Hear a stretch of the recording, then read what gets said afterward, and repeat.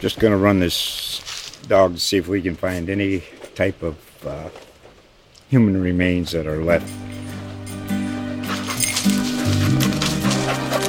Listen to Where Secrets Go to Die, The Disappearance of Derek Hennigan. From the Detroit Free Press, a new podcast set in the woods of Michigan's Upper Peninsula. Available on Apple, Spotify, Freep.com, or wherever you get your podcasts.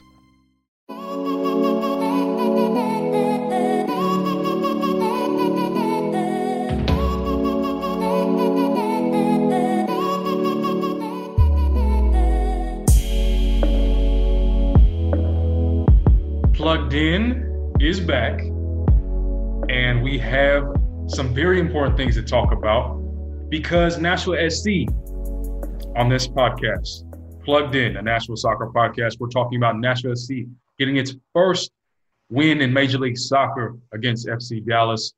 I'm Drake Hills, your co-host, as well as producer Nick Gray. We have some things to explain, but we also have some things to break down and also allow fans to celebrate in a historic moment. Nick, David Accam, there's your guy. Game-winning goal in the 86th minute. Beats Jimmy Maurer. Slide right. Bottom right corner. In you go. Nice little celebration in the corner. And Nashville SC holds on 1-0 at Toyota Stadium in Frisco. Well, what was one of the first reactions I had to so when the starting lineup came out about 40 minutes before game time? I told you, and all right, maybe it was a little tongue-in-cheek, of course, but David Accam being on the bench, it made a lot of sense that, you're talking about Frisco, Texas in August. Not everybody has the legs for that, especially if you've been off of the competitive soccer circuit for 5 months.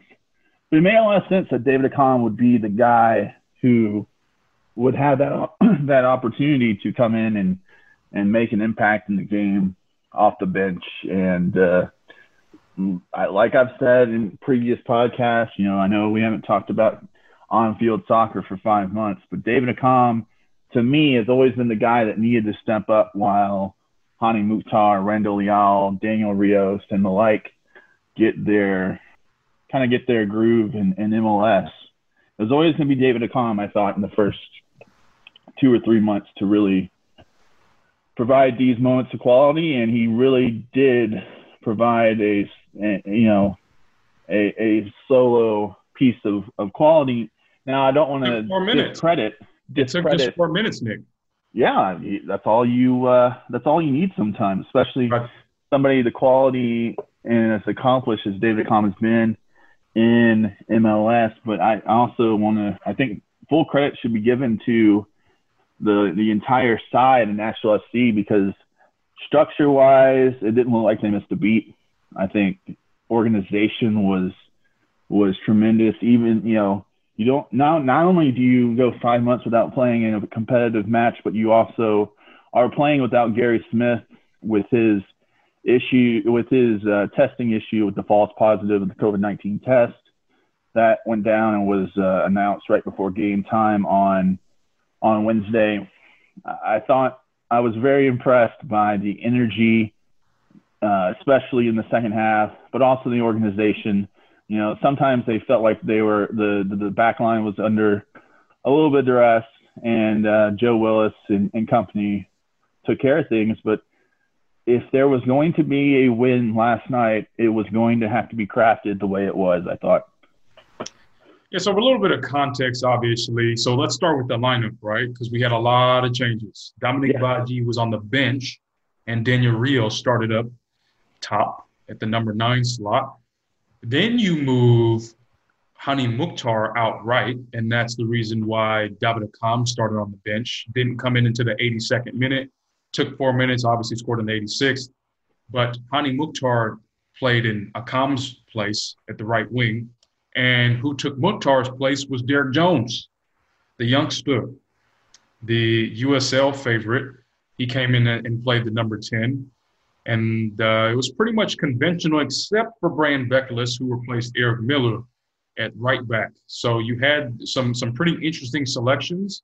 And again, a little more context on what happened Wednesday. So obviously some of those changes were probably what Gary Smith was looking at based off how training has transpired over the past couple of weeks. But as you mentioned, Gary Smith did not make the trip to Dallas because of an interesting week that started Monday when Gary received a positive test for COVID-19.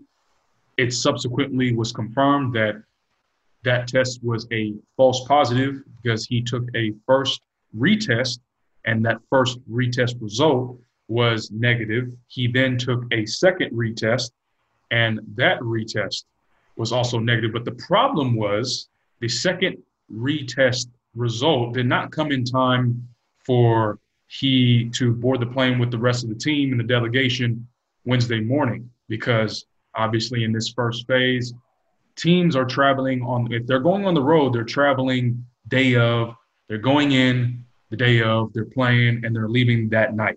So with that situation, Gary was not able to travel, but the word inside the club is that it was a precautionary move, and he will be available as of Thursday. He will be available to begin and continue training and leading training with the team. One thing, though, I want to say, Nick, was Brand Beckless was actually solid for me. And I think he had that sense of urgency because I think if there was one player who was on the field who was being targeted, it was Beckless. Ryan Hollingshead, the left back for FC Dallas, he seemed to really want to take Brand on and test him a little bit. And I think he did, especially I think it was the 5th or 6th minute. And you had Nashville in that 4-4-2 defensive block. They started in a 4-2-3-1, but when they weren't in possession, they dropped deep into that 4-4-2 with two flat fours. And Hollingshead got up the field a lot, and he took Brand on. And so, yeah, Eric Miller was not in the 18. He didn't even travel, I don't believe. So it's a situation where I'm quite interested to see who takes that right back spot, because Brand actually played a good, half of a game, if you want to call that, maybe slightly a little over that. But I think he did well. I do too, and there was some good link-up play between him and Derek Jones and others on that right side. There wasn't a ton of quality put together as a whole for Nashville SC over the 90 minutes, but I thought he played, especially on the attack, that was promising. I know, him being on the right, and then you have Randall Leal on the other side. I know you were hoping that Randall Leal would get more touches, and I don't know if he and that was your observation in the first half on Twitter. I don't even know if he got that much in the second half either, to be honest. No, he did. Especially, yeah. He actually got a couple of shots on. I think that was in. I want to check my notes, but I'm pretty sure that was closer to somewhere between the 60th minute, somewhere around there. Randall was actually getting a lot of action, and the problem was, I don't know if it was just me, but this game was played on the near side a lot.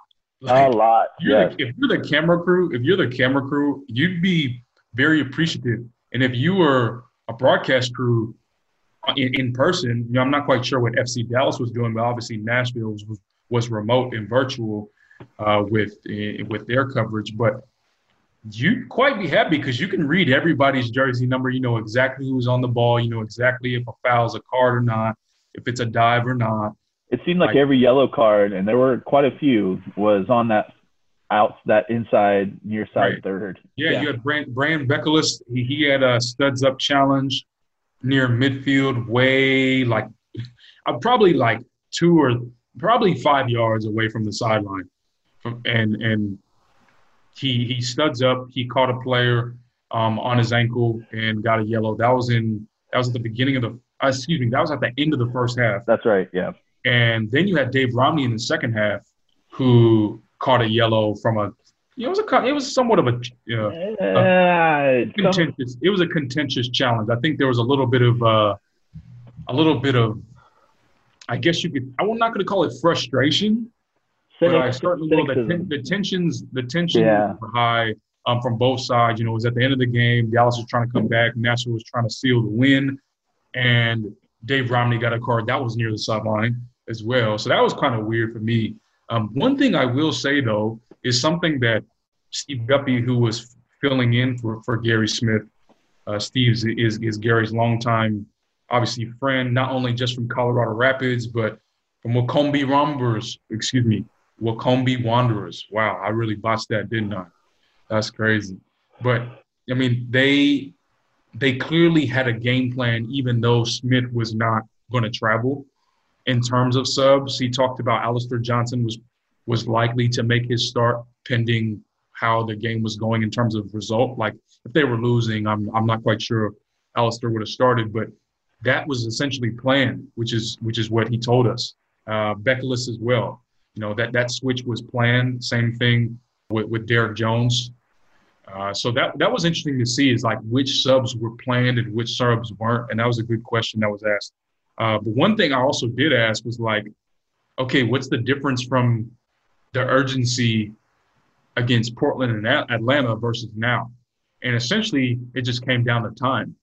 That whatever they're doing in training with attackers, whatever they're doing with Randall Leal and David Akam and everyone else who's up front, Abu Danladi as well, something is going on in training. Maybe it's the repetition. Maybe it's the different training setups that Guppy is working on them with. But something has clicked. And it wasn't just Akam, because like I said, Randall Leal in the second half was looking slightly dangerous before coming off. Abu Danladi replaced him. And then you had Dominic Baji coming in who did a little bit of something. Daniel Rios, before he came off, obviously remember that cross that was coming in from the left. And he was trying to claim a PK, but I think his selling wasn't successful, but he was maybe a foot or two away from a heading goal, and that would have been a wondrous MLS starting debut for Rios.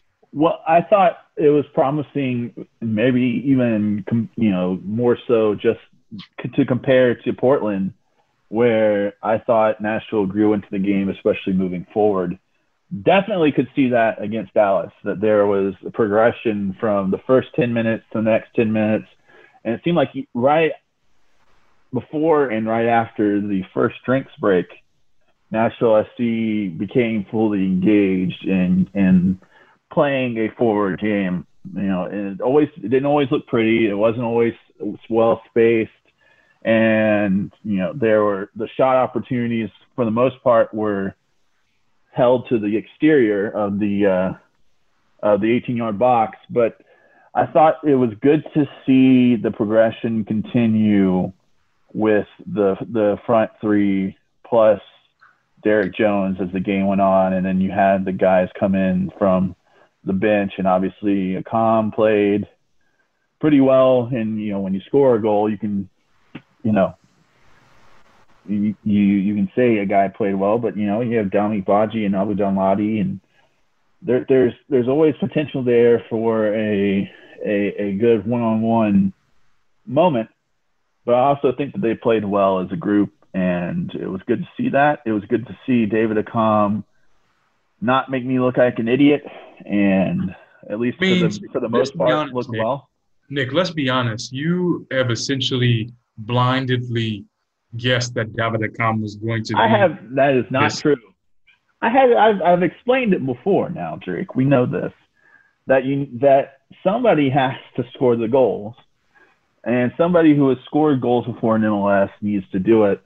It's going to be Nick. It's going to be goals by company. Nashville is not going to. I don't even think they're going to have a 10-goal striker or a 10-goal attacker this year. But if they're going to play 30 games, somebody's going to have to score 10 goals. Somebody's going to have to. No. There's not going to be 4 or 5 guys who have scored 4 or 5 goals. No. Eventually, there's literally going to be somebody who has maybe 7 or 8 goals.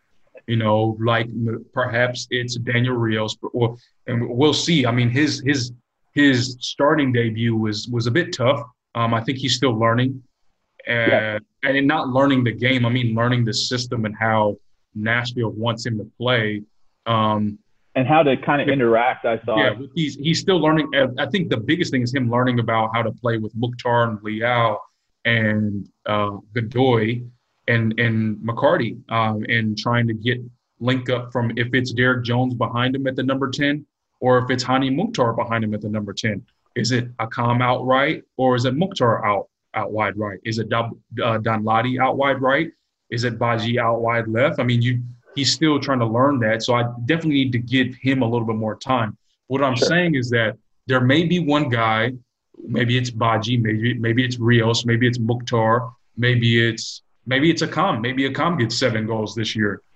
Let's say, or even in a conventional season, let's say one of them gets 7 goals. I think the rest are getting 4 or 5 goals, and it's probably going to be 4 or 5 others who do that. And you're going to get that 32, 35 goals from those front 4, while the rest are coming from a random, but skillfully Walker Zimmerman, or perhaps Dave Romney header, or perhaps Anibal Godoy puts in 3 or 4 goals, something like that. I just don't see one guy having 10 goals in a season. I challenged him.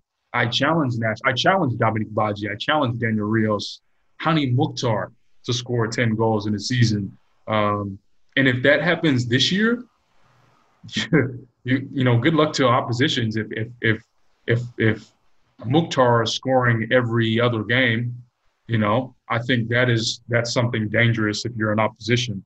A couple of stats though on this game, you had, to me, it seemed like a lot of smoke from Dallas because they outshot Nashville 15-7 with 5 on target.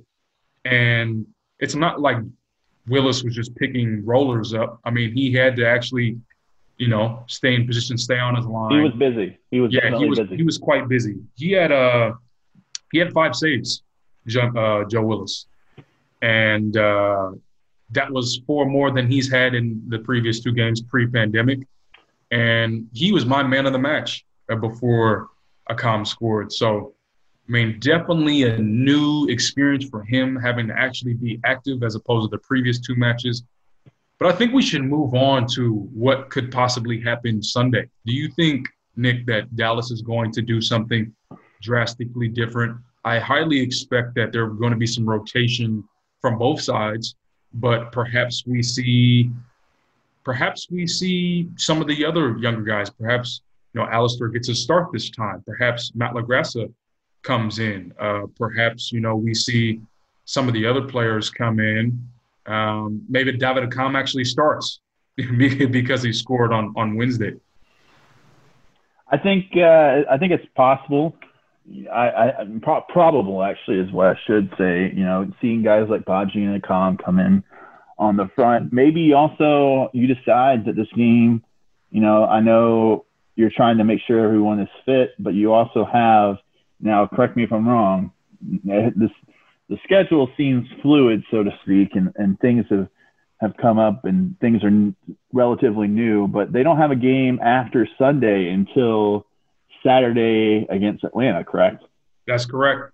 So that gives you a full week to get recuperated. And so if you want to play that same lineup for 50 minutes and you have some guys like that didn't play, more than 65 or 70, I don't think it would be a surprise to see most of those guys come back into 11 and have them play for 55 minutes or so, especially now that you have five subs. And so that changes a lot too, where if you want to continue on the building of the chemistry, if you really want to make things like Hani Mukhtar on the right and Daniel Rios up front work, I think I would not be surprised if you saw those 2 guys in those same positions come Sunday. Yeah, I don't know what you think about that, but it wouldn't surprise me also to see a common Bachi there. But I think if you want those 2 things to work, 2 of those guys are going to be on the bench, 2 of them will be off, and there won't be any of those guys playing the full 90. I don't think. No, I don't think there's a lot of guys who are not going to be playing a full 90. I'm very interested to see when we're going to see Jalil Alibaba, because that was probably one of your most experienced players, another vocal leader, another guy who can handle the pressure. So I'm quite interested to see when Zimmerman or Romney in that center back position is going to get a relief, whether that's as a sub or maybe Jaleel starts. To be fair, Romney and Zimmerman were very, very solid yesterday. So let's be clear about why they're being subbed. Sure, no, yeah, it's not because of quality. This is simply a health and physical exertion debate here, because there's no doubt at all that Dave Romney is your ideal left center back, is a left-footed center back, and you have Walker Zimmerman, who's arguably one of the, if not the best, the second best center back in MLS. You don't need to discuss rotation there if it doesn't include or doesn't involve fatigue. So that's just my thing on that. And same thing to me with the left back. Taylor Washington is not where Dan Lovitz is. So it's more about, who could play. Now, based off of the 18 that they brought Wednesday, there is no other left back. You would have to have Alistair Johnson play as a left back. But I think another combo I would like to see is possibly a second striker centrally. So, yeah, maybe you put Mukhtar back into the middle on Sunday, which I'm not saying they should, but maybe just for the sake of this conversation. And then you allow Badji in a right wing, but Badji doesn't stay out wide right. Maybe in the run of play, it turns into a 4-2-2, or let's say 4-2-2-2. So essentially, what I'm saying with this two-striker formation, this hasn't changed in 5 months. I personally don't understand. Like in each match, I'm not saying that there's a trend, because you can't have a trend when you haven't played in 5 months. But I'm saying, or if you've only played 3 games, yes. Or if you only played 3 games, yes, sure. But I'm just saying it wouldn't be bad for you not to try, of course, fielding the 4-2-3-1, but allowing one of the wings to cut inside and to be honest, stay inside when you have possession. Because obviously they might be hard to transition out of, don't have the ball, but allowing Badji to kind of sit dually with Rios or with Donladi or whoever who's playing alongside him as a 4-2-2-2. And I think that would, that might take away the wide play that Gary Smith loves. But it's like something has to give if you've got so much wide play, but you don't have enough action in the middle, or at least the service into the middle. My one argument with that is, and I noticed this especially early on, once there was entry into the final third, I thought the spacing was not great for the most part. Of course, that gets, getting into the rhythm of the game is part of that, and it was better as the game wore on. But I also don't think that they're at the point yet with Leon. They need to figure out their wide options, and they need to let those guys breathe, so to speak. I think so much of this formation in terms of their attack is going to come from the wide areas. And I think that's also probably why you see Hani Mukhtar playing on the right wing or on the right as a right midfield or right outside midfielder, is to let those outside players breathe. And, adding another person into the middle when you already have good support from, at least in terms of gaining possession, maybe not necessarily yet, and carrying the ball through the middle as they get into the final third. But I think it is so important for this formation, in order to score goals, is to really lean on the edge of the outside players. If you want to call them wingers, they weren't necessarily wingers. You didn't think they were wingers? I thought that they play kind of behind. I guess you could say that. You talked about it. They were in a 4-4-2 for the most part once they didn't have the ball. And early on, I thought they sat pretty well even with Jones, and if Godoy was coming up, I could see. I don't know if they were on the same level, so to speak, as Rios going forward. But obviously, Leon and Akam are best utilized as being utilized forward. So, for lack of a better term, they are wingers, and I want to see those wingers play forward and play loose and play aggressive, not only with their press, which you saw yesterday, but also with having the ball at their feet and allowing them to be aggressive with the ball on their feet, with runs. I thought there were a couple times where there were some link-up plays and maybe Derek Jones could have been a little more aggressive with his runs, allowing those guys to be playmakers, whether it's off their own foot or giving the ball up to other people, is going to be the way this team scores goals more often than not, as currently constructed, in my eyes. Right. Well, once again, they will be playing Sunday, 7:30 kickoff, same as Wednesday, 7:30 p.m. Central kickoff at Toyota Stadium in Dallas. And then, we need to end on this, which is the fans attending the match. You've got almost 3,000. You're just, several fans under 3,000. I believe the precise number was 2,912 that attended the match Wednesday. And obviously, poor first impression. It's very predictable looking at – now, I'm not trying to blanket the FC Dallas fandom, but in terms of the markets, think about the markets that are around MLS. Reggie Cannon, right back for FC Dallas, called it. And so let's just say it how it is. So several fans during the playing of the national anthem, which was by the players asked not to be played, but MLS ignored that request. Several FC Dallas fans booed both teams because both teams were kneeling, including many of the subs and coaches, mostly players though, that were on the bench, kneeled during the national anthem. And there was one individual who threw a water bottle on the field. Ridiculous. What's that? That's ridiculous. Yeah, did not hit a player, but it was still in the immediate vicinity, and he was escorted out of the stadium's premises. But the news is the news. But let's take a look at why would MLS allow for the national anthem to be played?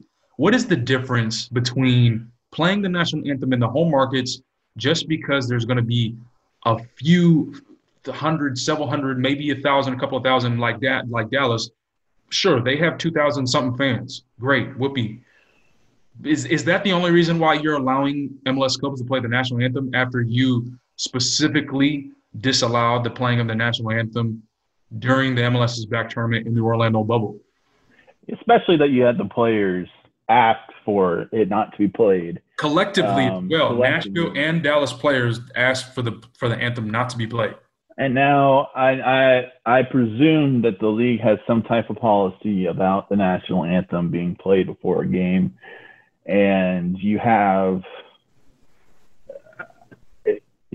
on the Nashville SC broadcast, unless I missed it, there was no national anthem played on the broadcast. There was a commercial during that time. There was a commercial where they cut away as they showed the kneeling players, which, I have my own issue with not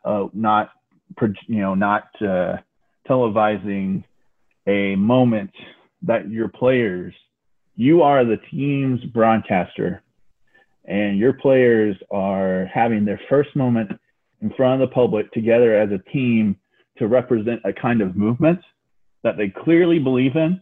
That is do not broadcast that entire player pool. And you do not. And you have one of your players is one of the chief leaders of the movement. He's on the board of directors. Jalilani Baba.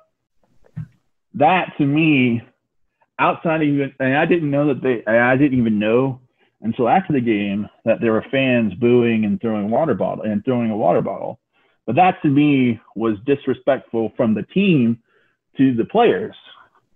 Now you have your thing. Now the national anthem thing is what it is.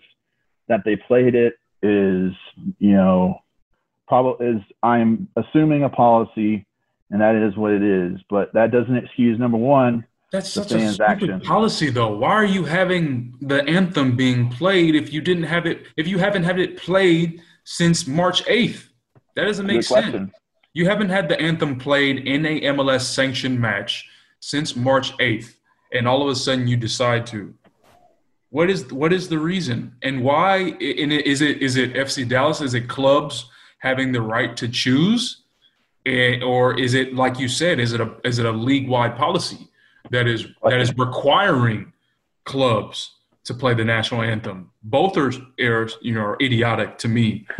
Yeah. And on top of that, you know where your players stand. So what's going on with player relations right now? That doesn't make any sense. It just seems disrespectful on so many ways. We should leave it on this. If there is a protest and an anthem being played Sunday at Toyota Stadium when Nashville SC plays its second match against FC Dallas, there will be a league-wide problem, I think. Especially because I would assume that if they're going to boo Wednesday, they're going to boo Sunday. So we should leave it on that. Especially with this being in the news today, which... Right. Well, that's going to do it for us. Plugged in, the Nashville Soccer Podcast. Drake Hills, Nick Gray. We shall see you next week after Game 2, Nashville and FC Dallas. Thanks for listening, guys.